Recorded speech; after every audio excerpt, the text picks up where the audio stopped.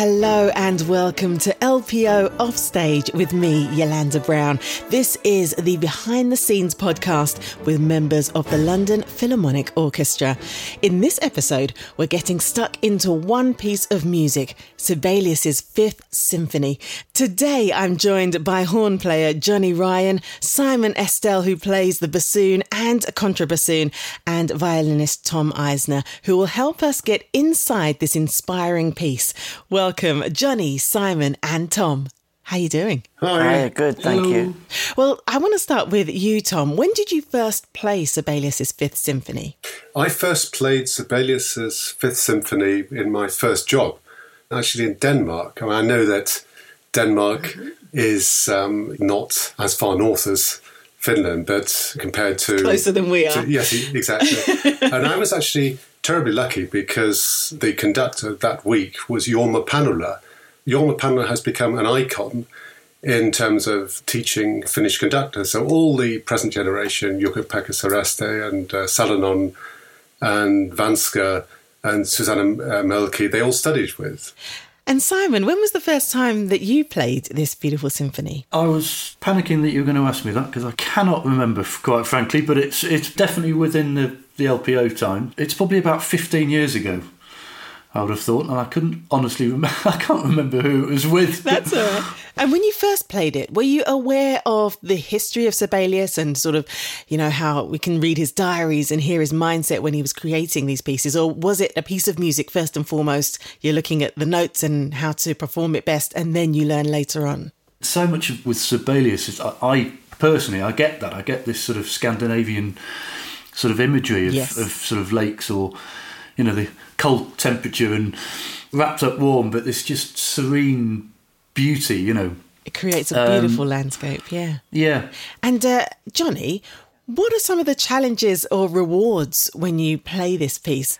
For me, it was a very good way for me to learn about structure, about how a conductor might be able to pace extremely long sections of music to bring you up to the climax of a piece without sort of letting the cat out of the bag beforehand. And even though you'd be tempted to in Sibelius a lot because it's so well written, you feel like you want to bring out your part a lot of the time.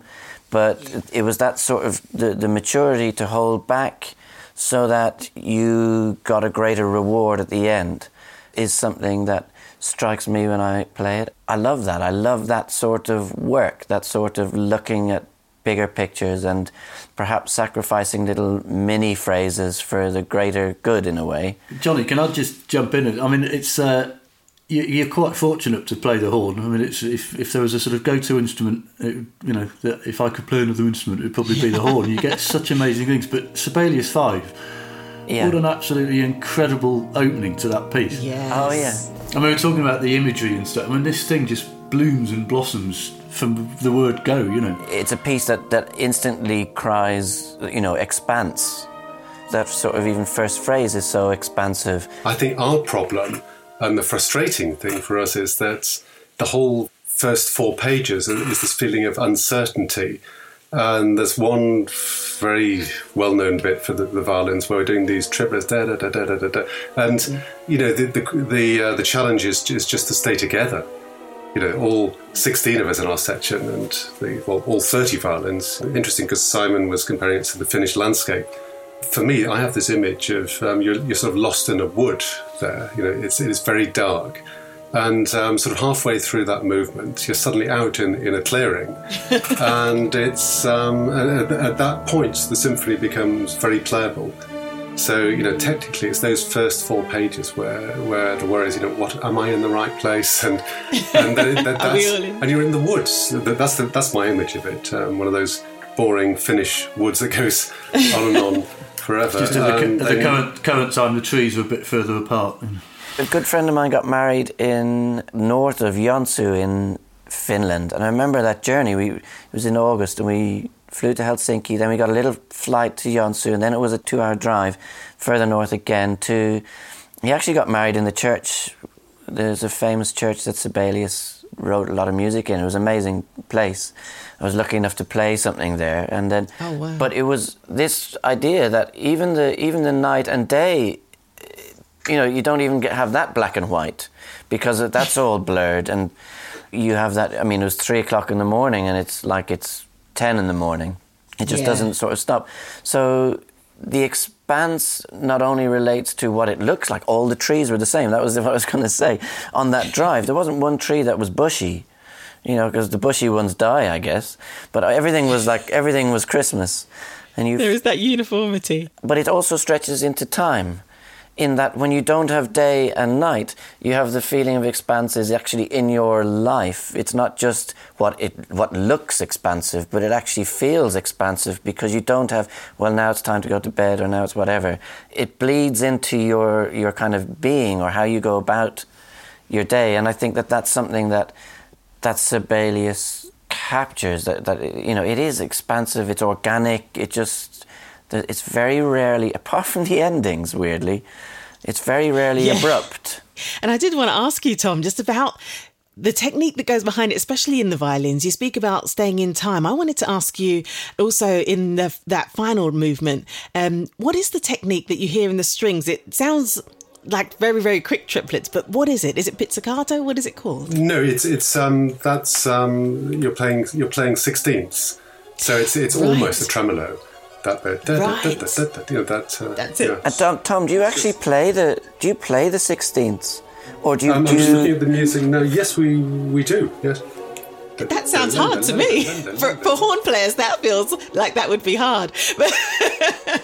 I mean, that's really hard to get together. Do you think he meant it to sound uniform, or do you think he meant it to sound... So you're talking about the last movement? Yeah. I think, yes, he did. I mean, it's the first movement that I question, the bit that always sounds a bit uncertain. But I think he deliberately did that. So then when you get to the resolution, when you're out of the woods, it reinforces that effect, I'd say. It's probably like a flock of birds. Well, wasn't that his... Oh, that's the one. All going in the same direction, but they're all completely out of time. The 16 swans. Ultimately, they're all doing the same thing, yeah. There's one thing that was a bit frustrating, because we've just played it. We played it a month ago. Because we're only allowed to be 10 first violins. We have to socially distance. So we're normally 16, and that was a bit frustrating, because it was the same. It was a bit out of balance, because normally you've got the big orchestra there, and that's one thing I've missed about that. You've got to have the full force for such a great piece. I was watching on YouTube last night. There was I thought I'd do a bit of swatting, and it was Leonard Bernstein. I don't know what the orchestra was, but he was in Croydon, and he had 6 horns. And I thought, I'd love to do that. I'd love to do it a few more. What would that mean to you, Johnny, to be able to be there with 6 horns? What do you think it would bring? I think it would be you'd be able to play a bit louder for a bit longer. It's not really for the big tune that you'd feel like you need that, but certainly at the end, where you have all those sweeping phrases, and it would be amazing to have just a bit more help to push through into those climaxes. Simon, you might be biased here, but I'm going to ask, what's your favourite movement and why? I'm going to have to just go with the big cheese at the end. Absolutely. I find myself, or feel myself, very fortunate to sit where I do.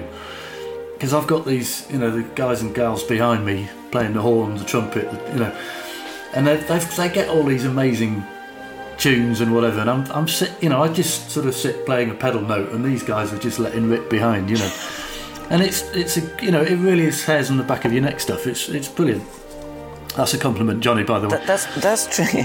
That is true. I mean, I get hairs on the back of my neck coming up to that modulation in the middle of the big tune, knowing what's coming. I get it, and I'm playing it, and it's really hard to actually calm down a bit and just go. Yeah. And what's frustrating when you play it is you have to get it right. You can't play it like you listen to it. It's this weird blockage in what you feel like you want to actually express, but you have to just slightly temper it a bit, because otherwise you put it all over the ceiling. Johnny, I was just thinking about the emotional musicians that we are. And a little insight for people out there that, when we're rehearsing these things and you're building up and you're building up and you're building up and you get to this climax, so often in a rehearsal, half the naughty people at the back, like the horns, trumpets, bassoons, whatever, and they'll all go, way! And we then have to obviously get back on it, and you've got Vladimir conducting or something, and it's like, sorry, he gives us a little smile. He knows that we've reached that point, and it's heroic, and we're you've got to let it out, surely. Pure ecstasy. We just have to let it out. Yeah. Tom, do you feel that? I feel, when the strings are really soaring and you can imagine that it's nice long bow strokes, do you get lost in that moment, or are you thinking, no, this is the timing? That's one of the best things I love about the job. Those big tunes you like, when you're right up on the E string, we're right at the top. The first violins we have the tunes, and going right to the top of the instrument. There's only the piccolo that's as high as us. That's why I'm not a big fan of so much contemporary music, which is just a lot of it's just angular stuff, and they forget this whole concept of melody. And with this symphony, it's the only one where every movement is in a major key. And so that's always bringing up that joyful feeling. Is there a sense of joy throughout? The Fifth Symphony, it almost goes hand in hand with the Fourth, where he had, the tumour, and he had to give up drinking, and it was dark and gloomy. And I think he just had this whole sort of atmosphere in the Fourth Symphony. And then the Fifth Symphony is just the release and the relief, and the fact that he's kind of got over it. It's just so much more optimistic as a result of how perhaps negative he was when in terms of his frame of mind when he was composing the Fourth. Going back to what we were talking about, your very sort of the very opening and the incredible horn line. I mean, there is something sort of yes. about it, isn't there? Somehow. Yes. So it's probably exactly what you're saying. There's probably just a relief. Tom, I'm coming to it now. We're going to speak about this finale. What is it like to play? I literally get my spine tingles at that bit. It's a physical sensation, when and we're just playing chords below, but it is so unbelievably moving. One of my favourite bits, Tom, in that when that tune comes in is just that long note in the first violins that goes over the whole thing, and it's like it genuinely is a bit like that. It's the violin note that gives the sense of flying, and that's just it's just that one note that soars over everything, while the horn's kind of the machine of the wings of the swan, or the movement and momentum. You've got the horn momentum, you've got the tune in the winds. That's just heartbreaking, particularly when it comes back again later. When the big tune happens, of course, we have thirds, which it doesn't say you should double stop them and playing two notes together. Yes. But I think we often do, because it's sort of fun, and you get the chance to play two notes underneath. It's like anything, really, the sort of Tchaikovsky symphonies or Brahms symphonies or whatever, you practice your individual part and whatever, but then when it all blends together and you get that support from underneath, you get the middle sort of, obviously the harmonies and whatever, but then you get some soaring line on top. That's what, just the whole picture is what gives you the sort of spine, and that's why we do it. You don't get bored of it. You just don't get bored of moments like that. And it's like I say, you get this way sort of thing about it, because there's some pieces that you are fortunate or unfortunate to play a lot in, through your career, and it's just the way it goes sometimes. You could play it 1,000 times, you don't get bored of it.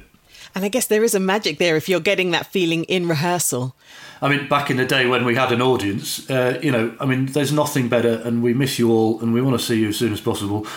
But you go through those rehearsals, and you are building, and you do sort of peak in the concert. And when we've done it well, and the conductor's, he or she has given their all, and we all do our bit, and then the audience, when you get that response, and that's what it's all about. You can see it on their faces as well, and where we sit, because we're right on the edge of the stage.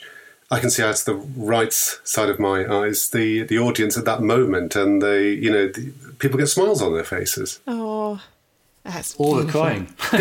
Yeah. It couldn't be anything else.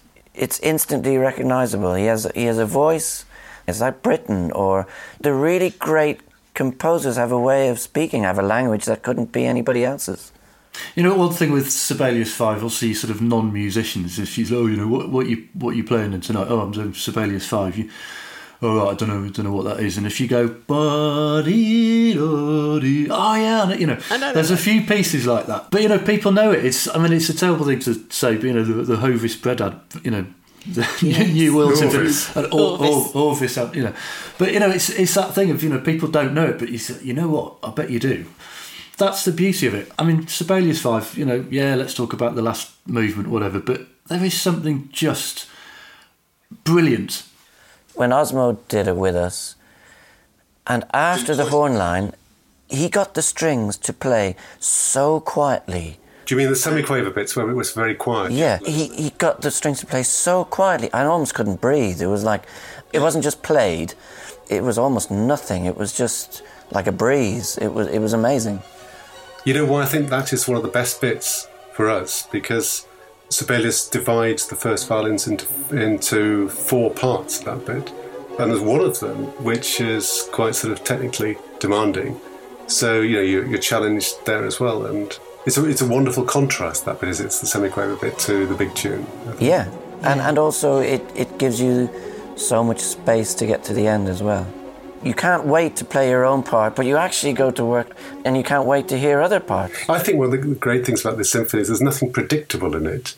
But if I never had to play Type 4 again, I wouldn't cry. But I find with Sibelius, especially this one, in fact, I think all of his symphonies, there's no real sort of repetition. It is so inventive. Do you think that's because it's so organic? Because there is a lot of stretch and expanse in the piece that allows conductors to sort of give and take a lot more. So you get, most of the times when you've played it's quite different. You get even the speeds. You listen to some speeds that some people take it. Some people really drag it out, and then they'll rush through other bits, and then and they've got. It's like they've got a little sound desk on their own. There's very little about it that's extremely prescriptive. The LPO has recorded this symphony 3 times under different conductors as well. And you sort of alluded there to how Osmo Vanska had sort of brought down the strings there and created a whole nother texture that you hadn't experienced before. Tom, what was it like recording? Were you part of all 3 recordings? This morning I thought it might be a good idea, I'm going to talk about this, to actually listen to some of the ones. And I was surprised the Paavo Berglund one, considering how old he was. Paavo Berglund, he's the odd one out because he was an older generation. So he hadn't studied with Jorma Pandula. And I was amazed how, in spite of his seniority when he conducted it, how fresh it sounds. Now I'm talking about these final 6 chords. Is it exciting for you, that end? Because we've been speaking about our favourite moments and that hasn't come up just yet. Well, it can be terrifying. If the conductor has properly worked out, and if everyone is assured that the conductor is going to do what he promised he's going to do, or she has promised what they're going to do, it's fine. And as long as they actually do it. But, what would the promise be, for example? They give a beat, and that's all the chords, they're aren't all the same. And there's a couple of them that are slightly shorter, how long you play them for. So there's the risk that you play it and you're holding it on too long when everyone else has stopped, that kind of thing. Yes. And of course, the whole orchestra is in unison for about the first time. Everyone is doing the same, everyone's got the same job there. So that makes it even worse if you're holding it on too long or you come in slightly early or... So much of that, I don't think about the lengths of the note, but I'm pretty sure that when I started playing the piece, I did. And then it just becomes that you know the piece. And I also know that when I played it for the very first time, probably the first few times, that bit terrified me. But now I don't know, it's like nobody gets nervous singing Happy Birthday because it's so familiar, or Jingle Bells because it's so familiar. But as you become more familiar with it, it becomes sort of second nature almost. Is that the same even if you have a new conductor? I think that will be discussed to some degree in the rehearsal. Because of the silence in between, in a big concert hall, it's a vast space with a whole orchestra either going or it's a bit like sort of going boo in a big hall, because it does stay, it sort of stays there. It doesn't just stop dead. Absolutely. And then you're sort of waiting for the next one, and it's this. If you split the note, I mean, It's staying there. you've gotta- There's no bringing it back. there's no, you've got to sit there and listen to it until you play the next one. And Tom, I can see you looking. Have you got the score, or are you looking at your part there? I've got notes for my part. What is the direction from Sibelius in that part? It's just a quartet to crotchet is written there, and it says 3 Fs sforzando, which means, you've got to play as loud as you can. And I've noticed there's a pencil. This is an old part in front of me. Is a it's quite an old one. Someone's put a sort of warning triangle there and wait written underneath it. It's like That makes it worse. roadside, Yeah, I mean, the silence in between, I mean, it's more about the silence, really, rather than the notes. Yeah. And so I think that's what the conductors play with. Each conductor will play with that silence in between the notes a bit different.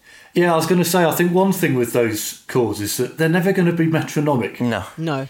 And that conductor, he or she will, probably not move, give you the next one, and it is almost a sort of shock tactic, almost. Hannah Lintu said when he came in with us, he says, this is one bit where you have to learn how to conduct the audience as well as the orchestra. Very true. At the same time.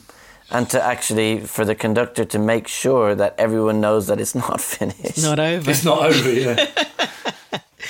Thank you very, very much. It is great speaking to you all and hearing all of your insights. And we look forward to hearing you playing Sibelius's Fifth in person, holding on to your every note very, very soon in the future. Thank you so much for sharing. Thank you very much. Thank you. Thank you. This is LPO Offstage with me, Yolanda Brown. Thanks so much to Johnny Ryan, Simon Estelle and Tom Eisner for all of their insights into what it's like to be an LPO player playing Sibelius's Fifth Symphony. Please get in touch using the hashtag OffstagePod.